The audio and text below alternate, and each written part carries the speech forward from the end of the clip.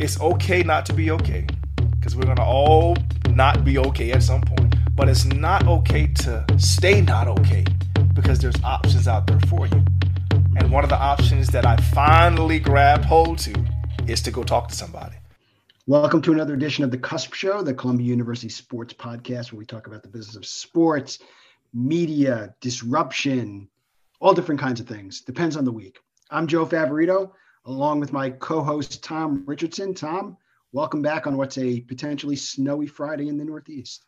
Yeah, or snowy weekend, but I think all eyes are beyond the snowstorm that we're expecting. All eyes are on the NFL, as usual, at the end of January. I mean, Joe, what we just witnessed last weekend was one of the most amazing sports experiences for football fans that I remember in my lifetime. 4 amazing games. I was personally mesmerized. It was so much fun, and it's setting up for a great weekend. By the time we publish this podcast, of course, we will know the results. But if anybody wants to make any predictions today, as we just have this discussion with someone who knows a little bit about the NFL, then I'm happy to get some tips. But it's just a reminder how dominant the NFL is. I mean, they really have all the oxygen in the sports room at this time of the year, which it's for funny. us fans is fun. I was joking around with somebody. The Kentucky Derby also always boasts itself as the 2 most exciting minutes in sports, but I don't know how you take away from the end of the 4th game with the 2 most exciting minutes in sports. And I talked to Brian McCarthy at the NFL this week. He had heard that there were at least 4 writers who were writing books just off of last weekend that already went to their publishers. The drama here. So, but anyway. One of my main takeaways is I have a new favorite player in the NFL, at least for this week, and that's Josh Allen. I think that guy is just something. What a pleasure to watch. And I'm sure we'll be seeing him in the playoffs the next few years. On the tech side, Tom, there was one slip up. I don't know if you saw what happened with Paramount Plus. I think it was Paramount Plus crashed during the Packer game. And apparently, that didn't sit well with some people for about 20 minutes. Oh, I didn't hear that. They could not access. So streaming is still not perfect. Yeah, well, I'm still living in the TV industrial complex with my Optimum cable access. So no problems there. Anyway, why don't you set us up? This is a really great show, so let's get right into it. Yep. So it's very rare. Twice in a month, we will have someone who has a Super Bowl ring on his hand, although he got his after playing 16 years when he was in the front office in Philadelphia. But 16 years, NFL Hall of Famer, has written a book called Blessed by the Best. And we're going to talk about not just the career on the field, but mentoring and helping people out and a little bit of mental health. So Brian Dawkins, welcome to the Cusp Show. Yeah, thank you for having me. Brian, it's an honor to be talking to you. I mean, what you accomplished in your career, 9-time Pro Bowls and the Hall of Fame induction in 2018 is just amazing. But I think it's quite interesting what you've done after your career, particularly the last few years. And I know since we have limited time for this conversation, we want to just jump right into probably the most important endeavor that you have right now, which I guess is the publication of your book from, I guess it was August of 2021, so 6 or 7 months ago. Mm-hmm. So for everybody listening, the book is called Blessed by the Best. And one thing stood out to me, Brian, in reading about the book. Unfortunately, I've not read the book yet, but I'd like to. But Sal Paolantonio from ESPN called it, this is a great quote, I'm sure Brian appreciated this quote, the most powerful and poignant autobiography I've ever read by a professional athlete. And I know that got my attention. So you want to just tell us a little bit about what led to the publication of the book and the process of writing it? Wow, right, Sal? Thank you. Appreciate that big time. Nice shout out. Absolutely. What led me, first of all, that's not something that I ever thought that would be next to my name. It's author, right? I never thought myself to be someone that's going to write a book at no point ever, especially going through school. I wasn't the biggest of readers necessarily. So to have that now, to be a part of my name going forward is a blessing and a surprise at the same time. This book came out of the brainchild of me listening to the admiration that I had been given as I was being preparing my speech for the Hall of Fame. And as I put in the book, I don't write speeches. I just, kind of have a couple of phrases, a couple of words, a couple of names, and I go from the heart. And that's what I did on stage that day. And so, but the admiration that I was getting from a lot of people really left me at a place that I felt that they thought that the success that I had, right, that's just been my life. Like I've been winning. Like the song say, all I do is win, right? All I do, no. So I then began to think about things from a perspective of how could I share, which I did before, even in my Hall of Fame speech, to be transparent on some of the things that I've grown through in my life. And I say grown through on purpose. I didn't say go through, I say grow through, because that's what we must do in order to have a successful life, period. You have to learn from your past and not allow your past to continue to hit you across the head with pain to prevent you from being everything that you can be for the future, right? And so coming out of the Super Bowl, to be honest with you, when we won the Super Bowl as an executive, my heart began to change about blessing people in the building, but blessing people out of the building the same way I was blessed to bless people in the building, if this makes sense. So whether it be players, coaches, and just sometimes walking into other executives' office, because they were my teammates then as well, right? They were my new teammates. So sometimes just having conversations and reading body language and being, offering suggestions and just, being the light that I can be in the building. I wanted to I felt led to do that outside of the building, and I couldn't do that in the building. If you're employed by a team, right, your time is being spent doing things for the team, right? And so that's the space that I stepped into. And the initial part of that was me writing this book. So now we're on the book. And that's what this came in, to write the book, to begin to go down some of the things that I've grown through in my life, some of the specific things that were painful while I went through it, that now have shaped me to be someone that just has the calluses, if you will, to withstand whatever then comes after that, because I took that information and now apply it differently. So I reframed the way I've seen some things in my past, and that powerful mindset drives me today. So that's kind of and I don't want to go too much further into it because I can, but I won't. But that kind of drove me to write the book, to be transparent and to tell some of the stories that I've, went through, grown through in my life. Brian, it's funny. I just started. Luckily, my son just got a new Apple phone, an iPhone. So we were blessed enough to get not just Apple TV, but also somehow I ended up with ESPN Plus. So I spent part of the last week watching Man in the Arena, Tom Brady's 9 hours. And ironically, one of the more interesting ones was the second to last one when the Eagles beat the Patriots in the Super Bowl. And he talked about the journey and the things that he learned about. What are some of the things, especially spending, most of your career in Philadelphia and a little bit in Denver, when you look back, who are the people who you look back now and said, man, I didn't realize how much they influenced me then, but they did. And what did they do to kind of help shape you to the person that you are today? And these individuals aren't a secret. If you know me, if you listen to my speech, and these are the same individuals that I would talk about now. And the first one would be Emmett Thomas. It would be Uncle E. Like Emmett blessed me in so many ways with his caring, his ability to absolutely tell you the absolute 100% truth in a joking way sometimes. Like he has a gift for that. But I felt his love, and I felt he cared about me, and I felt he cared about me not just as a player, but as a person, with me and my wife Connie. So he blessed me to see things differently, to see myself differently. To be honest with you, I saw through Emmett's vision of me for the first 3 years of my career, 2.5 years of my career.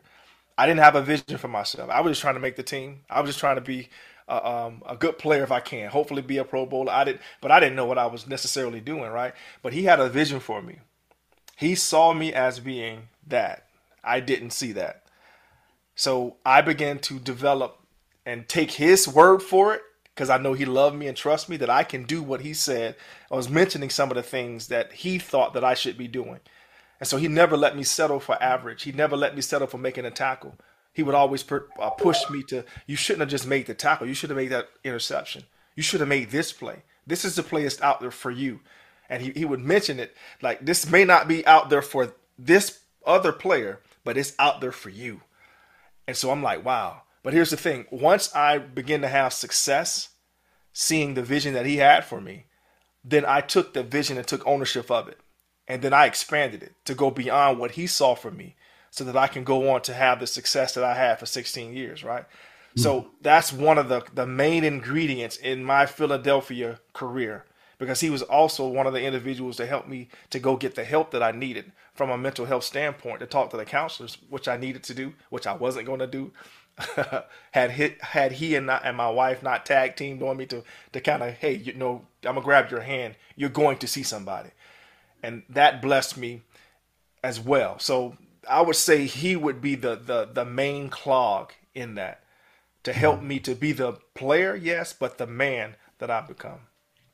I want to, Tom, I just want to follow up one more time, because you just touched on something that's become more and more prevalent, and would love your opinion on how it's evolved, is the mental health aspect of sports. We've seen now, especially in the last couple of years, not just the pressure being publicly talked about from high school kids all the way up, even grammar school kids, all the way up to the NFL. How has that evolved in terms of the team setting and the stigma that's gone away? And how much more do you think that should be part of the process of building, kind of, whether it's the ultimate athlete or the ultimate young person at this point? It's an extremely important part. You can have all the physical attributes of a demigod, right? But if you're not right here, if you have things going on here, if you can't come to grips, like I said, with some of the things that's happened in your past, and it's constantly being a toxic attitude for you in your present, like, you won't be able to utilize that gift that you have physically, right? So your mental is so important, and the stigma is dwindled. It's not as bad as it used to be, but it's still there. It's still there. And, one of the things that I was blessed to then talk about on stage is that part of it. When I gave my Hall of Fame speech, is that part of it. The things that I was dealing with that nobody saw, because I had that mask on, that you put that mask on, everything is okay. But here's the thing about it. And here's the thing that I pray people grab from this, that it's okay not to be okay. It's okay not to be okay, because we're going to all not be okay at some point, right? But it's not okay to stay not okay, because there's options out there for you. And one of the options that I finally grabbed hold to is to go talk to somebody, to begin to talk to somebody about some of the things that were going on with me. And here's the great thing about talking to somebody that happened for me. When I talked to somebody, I poured out some of the things that I had been holding on to. So it brought me down off my emotions. And then from a vertical relationship, or my relationship with the Lord, I began to get poured into me some other things that I needed to start doing, some practices I needed to start doing, some disciplines that I do in my life now today that I needed to start doing, right? So pouring out some in order to gain more of another, more positive thing is what I did. And so that's what's happening in this space for people now. And I always say that for men, our silence is literally killing us, literally. Because many of us, I won't just say me, but many of us have grown up that you just suck it up. You deal with it. Don't talk about your feelings. Don't never let them, like the commercial, don't let them see your sweat, right? And that's cool for the commercial. And there's some things that you do like that. Like there's some things you need to suck up, right? Just deal with. But your internal hurts, those things, some toxins from your past, some relationship issues, some traumas. No, you can't suck those up, because they're just slowly building more and more pressure inside of you, and at some point they're going to implode. And that's what happened. That's what happened to me. That's why I went in. That was the last straw that happened to me. That gave Emmett and Connie the unction to tag team me to go get some help. And so that's what's happening in this space. And you do see a lot of teams having professionals that players can then go to. Here's the thing from a player perspective, though. If I tell you what's going on with me, will you believe that I can still do what I need to do on the field? That's one of the dynamics that's going to happen in every player that seeks to get some type of a help. Will they still believe that I can get the job done? Or am I a liability? I'm no longer an asset because I have this weakness. I've confessed this is a weak area for me. How does that filter through an organization that you may not understand where I'm going through, what I'm going through from where I've come from. And because you can't empathize with me, that's a weakness. And maybe he won't be all the way present to perform on the field like he could. And maybe we need to draft somebody in his spot. See, that is a thought process. And I can almost guarantee that I won't say all guys, but many guys go through before they have that conversation with that health professional. It's interesting. That's an interesting thought. I was just on the other side of that coin, thinking how if you were rehab, or if a player is rehabbing a knee, they're in the training room, literally everybody can see them getting rehabbed on the knee. But if, I don't know, like, and this is a kind of a follow-up to the question I'm going to ask, but if there's a counselor or psychologist on the premises, and if they see a guy walking into that office, do they come to that conclusion, something's up with that guy?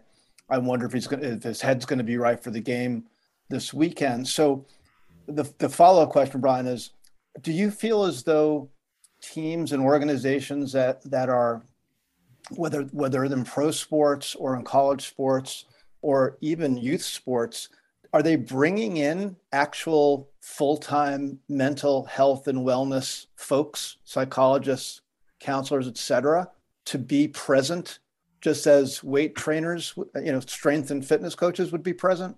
There are some that are doing that, and there are also others that are leaving that to off-site. Off-site, individuals, right? Because once again, here's the thing that I don't want you knowing what's going on with me, because that's not for you to know. So if anybody that's in-house, I think, is going to then leak that information, what I'm going through, and I don't want to tell somebody what's happening with me, with anybody on the in the upstairs, then no, that's a recipe for disaster when it comes to that health professional's credibility. I'll say it like that. Yeah. So again, there may be some of that, but I think a lot of it is kind of outsourced so that they can have that. We know that you're safe to have these conversations, to be 100% real, raw about what you're going through, so you can truly get the help that you need. Yeah. Hey, Joe, have you seen any of that in your discussions around, like with the athletic directors, and some of the people in college? Sadly, some yes, but a lot of it, as Brian just touched on, is box checking and saying, "Oh, we've got that." We don't want to invest in that. I think, and this kind of leads me to my question, especially with young people, Brian, is you started off in an NFL that didn't have the pressures of social media. You've been around a lot of young people. When you go in and talk to young people, boys, girls, athletes, people who've sought you out after a Hall of Fame career, I'm sure there's been a lot of them. How has that pressure changed, and how do you advise them or give some input onto how they either shut it out now or how you handled it, that you would like to tell them that you weren't able to handle it in one way? What's the advice you give them? So the first thing that I say, that you have to, honesty is the most important thing here. You have to be honest with yourself about this subject that I'm about to talk about. If you can't handle the comments that come back on this thing, delete your account. Don't get on it. Only post things that promote something that you're trying to do.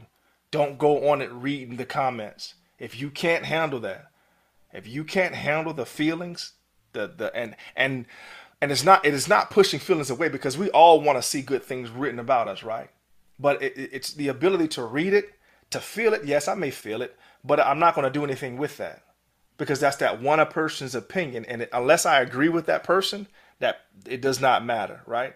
But if I don't have the wherewithal and the strength and the mental fortitude to be able to handle these comments, I say that you limit this to only doing things, once again, that you want to promote, things that you want to have, which if you have a foundation, do it, use it for that. Don't do it the other way. Now, if you're going to be on it, and these are some of the practices that I've done, right? If someone has written something about me, and this is as social media really began to wake up a little bit before it became the beast that is now. And I got this from Herm. If there's a message that someone sends me and it really gets to me, I'll write out a response. and then I'll read it, and I'll shake my head at it, and then I'll delete it. So I've gone through the exercise of getting that thing out of me, so I'm no longer holding on to that anger. I've gotten it out of me, and if you can write it down as well, either way you want to do it. But then I delete that message because once again, I recognize and realize that one individual, and as I call them, they're really social media tough guys. Like it's a lot of tough people on social media. Oh my goodness. And the majority of them will not say the thing that they said the way that they said it to your face. To your face. Yep. 100%. They would not do it. Yeah. And so because especially of that, you, I would say. Yeah. Maybe to me or Joe would be different. But because of that, I'm not going to give this person too much more of my energy. That was enough of it. I'm going to write this thing out, write what I would say to this person, and then I move on. But here's what I do. If there's someone, and there have been people, with me, I would engage with that person and be as extremely polite as possible. Mm-hmm. And try to get them to understand what they just said to me was jacked up in some type of way, whatever the case may be, or whatever message I'm trying to get across, not to them, but the people who's going to read this exchange. I'm no longer thinking about that person anymore. I'm thinking about the people that's going to read this exchange. What benefits are they going to gain from it by me handling the situation the way that I'm about to handle it? Now, if that person is just a jerk, then thank you for your comment. We're going in two different directions. You be blessed. And then I delete, and then I block, and then that's the end of that, right? So, but but these are different options you can have at your repertoire that you can utilize in these instances that you get these, like I said, these social media tough guys that want to come flex on your posts. Mm-hmm. Brian, with all this excitement about name, image, likeness in college sports and all the good things about it and upside with it, Aaron Taylor, who we had on the show a few weeks ago, talked about the downside, and he addressed this issue you brought up of just the fact of the matter is a lot of people of this age group, whether they're college athletes looking at NIL deals or even high school, because it's going to be into high school too, they're just not necessarily mature enough to balance the challenges of being an earner using social media for NIL purposes and dealing with the responsibilities of being an elite athlete and going to college. What are your thoughts about NIL? I believe that it is a powerful tool for those who can use it properly, right? But not everybody's going to be able to do it in that form. And to your point, there's no way coming out of high school I would have looked to try to do these things by myself. There's no way. There's no way. So usually it's through somebody that somebody who's had some type of success. You ask them, like, who do you use for this? Who would you suggest that I go talk to about these things, or whatever the case may be? So now you have someone that you can trust in your corner that can help you navigate this space, because it's a new space for everybody. Right. And so now you have someone that can help you navigate this space. So all of your, not a lot of energy is not given to this. You have someone that helps you to help your brand, if you will. Even in high school, you have cats that have brands, right, in high school. So you have people that can help you with that, right? And to me, that would be the thing that I offer any and everybody. Don't try to do this by yourself. Yeah. Don't try to, don't use your uncle. Like, your uncles are cool. And I'm cool. I'm not saying like this. I wouldn't use my uncle. I wouldn't use, because some of them would not have seen the money that you could possibly going to make. And and you don't want to have to fire your uncle, right? So so get somebody that's reputable that you can look into that can help you navigate this space. Joe, are there people that are doing that, like NIL advisors? Sadly, there's too many of them right now. There's lots and lots and lots of them. Oh yeah, anytime there's money to be made, there's an industry that's going to be made just like that. Like, absolutely. Well, absolutely, there's an industry. And along those lines, that's an interesting question, because we're here at the end of January, and we've seen a lot of this in fintech now. And I just saw LeBron James just launched a foundation that's going to help young people understand cryptocurrency. Good luck with that. But did you have in the locker room, especially over the course of your career when you were in Philly, when money was discussed, were there people, and do you think that there's more people now that come along and can actually help young people advise on things like simple, like investing? I mean, how were you able to map that out throughout the course of your career? And again, what do you look back now as young people come along with this kind of tranche of money? What's the advice you give them on saving and financial security? Man, you have to. One of the things that I made a mistake on my rookie year is not having a financial advisor. So I didn't have anybody financial advising me, and I tried to do my things myself. And I had my uncle. There's the uncle again. I had somebody doing some stuff for me, and that was a disaster. That was a disaster. It wasn't that that person tried to cheat me. It's just certain things that person didn't know, and it came back to bite me at the end of the year with a check I had to write. So, like, yeah. So there's some things there that. But what happened after that, and I wasn't doing a good job of saying no to people, which I should have. I wasn't comfortable saying no to individuals, and because of that, my bank account dwindled greatly my rookie year. So I had to do something that next year. So I hired my financial advisor. She's been with me ever since then. She would tell you she's my Jewish mom. So yeah, and the thing that we did right away was like budget. If you can't see it, you can't spend it. That's her formula. If you can't see it, you can't spend it. And so we would come up with what we're going to have for the house and what do you need for gas and all those things, and that would come to our account, and everything else would go to our portfolio. And that's how we did it. Now, if I was into then being an entrepreneur and looking at for those things, then obviously we would look into hiring somebody else to do exactly what she did to help us in that way of how to go about doing those things. But my mindset at the time was I wasn't someone at the time that can kind of be at two places at one time mentally. So I dove 100% into football. So football was what I was going to do. And so that's what I did. But I had teammates though that were doing different things. They had businesses like Troy Vincent, for instance. Yep. Troy had a couple of companies. He had a couple of businesses, and he was doing some things. So if I was interested in doing that, guess who I would have asked for some advice or some lead way into certain? I would have asked Troy. So that's what you look for. You look for those individuals, once again, that have had success and that are doing it. And then as the saying goes, success leaves trails. So when you're looking at these individuals, they're showing you some things, and there's going to be some things that you're going to do different than them, but at least they can give you the kind of the blueprint. And so for me, once again, to answer that question, to bring it back, financial advisor is what I got. Someone to help me and help me through that process. Cool. So I was reading about your foundation, the Impact Foundation, and I know that I believe it was 50% of the proceeds of the new book is going to the foundation. Is that right? Mm-hmm. Which is great. But the focus of the foundation, according to what I read, was mental wellness, financial literacy, and family assistance programs. So I guess you're taking this stuff seriously. You're putting your money where your mouth is, as they say. Talk a little bit about the foundation and how you're promoting it and how it's growing. Absolutely. So mental health, I call it cerebral wellness.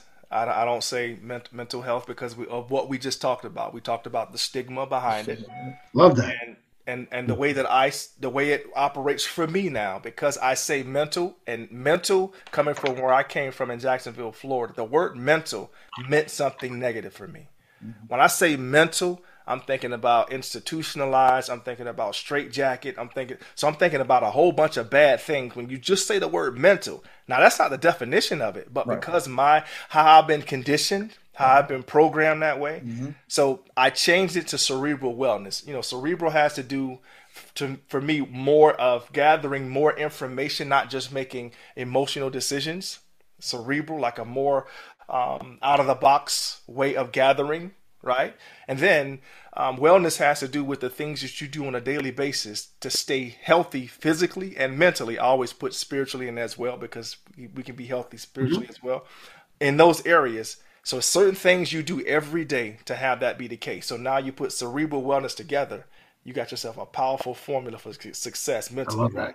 Yeah. And then to talk about financial literacy, because I just told you the story where we end up, I had that first year I made $575,000, and I think I had maybe $20,000 left over in the account going into the next year. So yeah, we needed a financial advisor, right? So, and then the last one was family assistance programs, and this is prevalent for me because about two individuals that I've had in my life as good friends lost their lives to the streets, and both of them didn't have a father figure in the household. So the mom was doing the best she could. She was working all the time, but they didn't have that authority figure in the household, right? And some of the financial support that's individual brings to help them be able to do things that can help them stay out of the streets. And so because of that, I saw that plight in my neighborhood with my good friends. I lost one in the 10th grade, and I lost the other one a sophomore in college. So yes. So then I began to think, well, how can I then help those single parents to be able to help them pay for things to keep their kids into things that are active, to keep them moving, to and if they need mental health assistance, we can through different programs. We're starting off with the Caring People Alliance in Philadelphia. We're going to bless them, and they're going to find the families and bless these individuals. So once again, we can pay for these parents so that they can not pay for these parents. We're going to help the parents pay for their kids to get the things and do the things that they would not be able to do. One of the blessings for me was football. Not because I played in the National Football League. Yes, that was a huge blessing. But it kept me busy. It kept me occupied. It kept me out of some of the things that my friends got into when they start to try to just do things. And because I had that authority figure in my life and my father that I did not want to disappoint, like it kept me from doing some of the things that they wanted to do, if this makes sense. So that's kind of the foundation. There's other things we want to do, but those three things are extremely important, I believe, for a well-rounded young person to grow into an adult. Joe, go ahead, Tom. I have one more question. Before me too. But you go first. 16 years in Philly. You mentioned Sal Palantonio on the back of your book. I've known Sal for a long time, even to the point where most people don't know he wrote the quintessential bio of Frank Rizzo, the mayor of Philadelphia, in two parties, not just in one. What was it like when you talked to guys from around who played in other cities, if people don't know? What was it like, the pressure and both the glory of being in Philadelphia, because you did play in a Super Bowl for all those years, versus other places you could have played? What was Philly like to you? And I always say it like this: Philly loves hard. Mm-hmm. So that means they're going to get after you hard. Like, they're going to let you know exactly what's on their mind. They're not going to hold back. They're not going to sugarcoat stuff. Like, and for me, I was fine. I was cool with that, because growing up where I grew up, in the neighborhood that I grew up in, the competition and the things, the coaches, even in Pop Warner, like, they weren't sugarcoating a lot of things, right? So I was used to it. And so I developed the mindset, I think it's Bruce Lee said it, that you take in the good, you spit out the bad, and you add what is uniquely you, right? So that's the formula. I didn't know that quote back then, but that's what I did. That's what I did, though. That's what I did. I took in the good, you spit out the bad, and then you add you to the thing that you're getting better at, right? So that's the formula. But Philadelphia, again, they're a very proud place. They work hard for what they get. They don't have a whole lot, and what they do have, they want to spend it to do things on Sundays, right?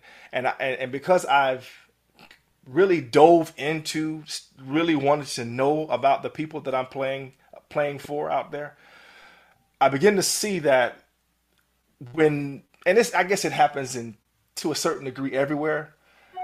But if the team wins on Sunday, Monday, Tuesday, Wednesday, it's a blast.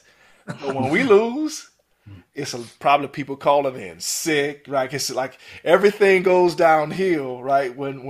So I literally saw that as a lot of the things that we do on the field bless this city in a positive way. But here's the thing about it. because I grew up where I grew up, nothing was ever given to me. I had always had the mindset that I'm supposed to give them something to cheer about. I don't expect them to cheer. It's my job to give you something to cheer about, right? And I always saw it like a tennis match. So when I go out and do what I'm supposed to do to give you something to cheer about, I pass you that energy. And then you pass that energy back to me on the field by getting up and cheering. And then it's my job to go make another play to pass that energy right back to you, right? So throughout the game, that was my mindset. I'm gonna do something. I gotta do something to get these folk up. Now, I wasn't doing that just for my fans. I was doing that for my teammates as well if I needed to make a play. But the point is that I felt that if a Philadelphia fan, man or a woman, if they all of a sudden wound up in the team hotel the night before. The night before. They knew the game plan. They can run, they can jump, and they can play the game of football. And they had one game to play it. I believe they would have played it the way that I played it. All emotion, showing your emotion, dancing, doing whatever you wanted to do because you got one shot to do it. And you're not going to, people will just act like you've been there, handing the ball back to the ref. No, that's your only time. That's your only time doing it? No, you're going to act a fool every time you make a play. And that's what I did. I had a great time doing it. And I believe that, again, that's what a Philadelphia fan would do if they had one chance to play the game. They would have played it the way that I played it. Oh, that's a great answer. You know, we've got about, let's say, 7 minutes left. So I got to ask a football question. Yeah, go ahead. So you joined the league 26 years ago, 1996. So quick thoughts on the NFL as a cultural institution then and now, and NFL as a product then and now. Great question. Cultural institution. I think that they're doing a much better job of speaking to some of the things that the majority, a good majority, I won't say the majority because I don't know, probably more than half of the players have dealt with some of the things that they're talking about now, more open. Mm-hmm. And so that's a very embracing way to help individuals, once again, talk about those things that they probably have kept in their hearts, what they were afraid to talk about, that wouldn't talk about. So now it's more sometimes even appropriate. Like you can talk about some of the things that you've gone through in your life, and it helps those individuals, right? From that perspective. So from that perspective, I believe that it makes these individuals feel like, yeah, they're cared about. And that caring part is such a powerful thing. When you truly feel cared about and you feel nourished in that way, it really helps you to be a better product, to produce a better outcome, a product on the field. You have more to give when you're being cared for that way. So from that cultural standpoint, I believe they're doing a much better job when it comes to that. And a lot of these issues weren't even discussed back in 1996 at the NFL. Like literally not even mentioned. No. So I mean, so things were mentioned in interviews, right, by different players about their communities, but it wasn't given play. Right. It wasn't on a national level. Oh, right? No. And here's the thing about it. Because of social media now, they don't need outlets. They don't need a camera. They don't need a camera crew. They have the devices here that they can speak straight into, can go live with it, and they can get what's going on with them out. All right. So the second part of that was the game itself. So the way the game has evolved, the emphasis on offense, passing, the protection of the quarterback, some of the rules changes. Are you good with where things are now? Okay, there's nothing I can do about it. Like you can have an opinion. You can have an opinion about. Oh yeah, I have an opinion, but there's nothing I can do about it. Like even when I was a defensive player and they were cracking down on everything, like okay, there's nothing I can do about it, but follow the daggone rules. Well, I guess the market decides because the ratings are up 10%. The league has never been richer, so something must be working, obviously. And that's what it's about. And that's what about. And I've said it like this. I've said it that to play defense, you have to have a screw loose. I have two loose. So I love to run into people. I love to do that. I love the contact of it. But also you have to have a screw loose because you know that the game is not necessarily made for you. Right. Like seriously, the game is really, if they can put up like this past weekend, everybody, oh, what a phenomenal game. The game was 42-35 or something like that. Like that's a horrible game defensively. Like I'm like, if you're on defense, you're like, you got to be kidding me. Like you can't give up that many points, right? So from a defensive mindset, like I'm like, no, this can't. No, I'm not digging this. But again, that sells. So the thing for me is you can't. It's hard to make those split-second decisions in that second to be able to hit a target that's moving. And it's probably going to move and duck into the range that you just initiated. So and to get your helmet out, you got to turn this, you got to do all of those things. Now they're doing a great job of teaching those things. And I think that, as generations come and go and stuff like that, these things would be taught differently. So obviously they have a better leg up than I did. If you had told us that we have to do it exactly like they're doing it now, it would have been tough. I would have gotten fined a whole lot. But, I would have learned, I would have adjusted as a player. But to have a quarterback, and there's so many in college, right? LSU, no, was it LSU? No, it was Pitt. And they changed the rule now. And that was one of the things that was driving me crazy. Quarterbacks get to wait to the last second to slide. But if he decides to duck his head on you and run you over, he's a physical quarterback. No, defensively, I don't know what you're about to do. So I'm playing in a space that's foreign to me because I have to wait on you to make a decision of what you're about to do, right? So I'm happy that they changed that rule because if you know that the quarterback fake slid and then he kept running and gained a lot of yards and everybody, what a move. Oh, no. Back in the day, he would have gotten his behind down quick because there was no rule to keep him safe, right? So what I'm saying is that it's a frustrating thing. It's a very frustrating thing when everything is predicated around the safety of one position now. Mm-hmm.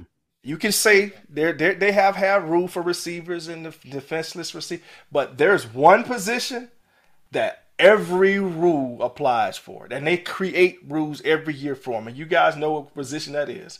The safety. Yes, the safety. Yeah, safety. All right. Well, Joe, before Joe wraps, it's the quarterback. A 2-second answer. Speaking of QBs, who is the best QB and craftiest QB you played against as a passer? The craftiest that's different. The craftiest is Brett Favre. But if you're talking about, that's for me when playing against him. He's the one that's shoveling passes and he'll throw it behind his head. He'll do whatever to get the ball out there. So crafty. Yeah. And what was the other? Just the best, the guy that you respected the most as a defender. It would be the two-headed, I guess, monster, Brady and Manning, the way that they control the offense, too. It wasn't just the fact that he can throw the football and put it where it needed to be. It's to how they control the football, how they control the game, how they put the team in the right positions to have success. Yeah. Cool. Well, Brian Dawkins, the name of the book is Blessed by the Best. We're blessed to have you on the show today, on the Cusp Show. Thank you. Before we let you go, where can people find out more about the book, the foundation, and where? I'm not sure where can they follow you as well? You go to briandawkins.com. I have a website. You can go on there to check some things out. You can obviously buy it on Amazon if you would like. At some point here soon, we'll be putting the book back up to be sold. You can get autographed copies of the book. So we'll have that up on the site here in a little bit.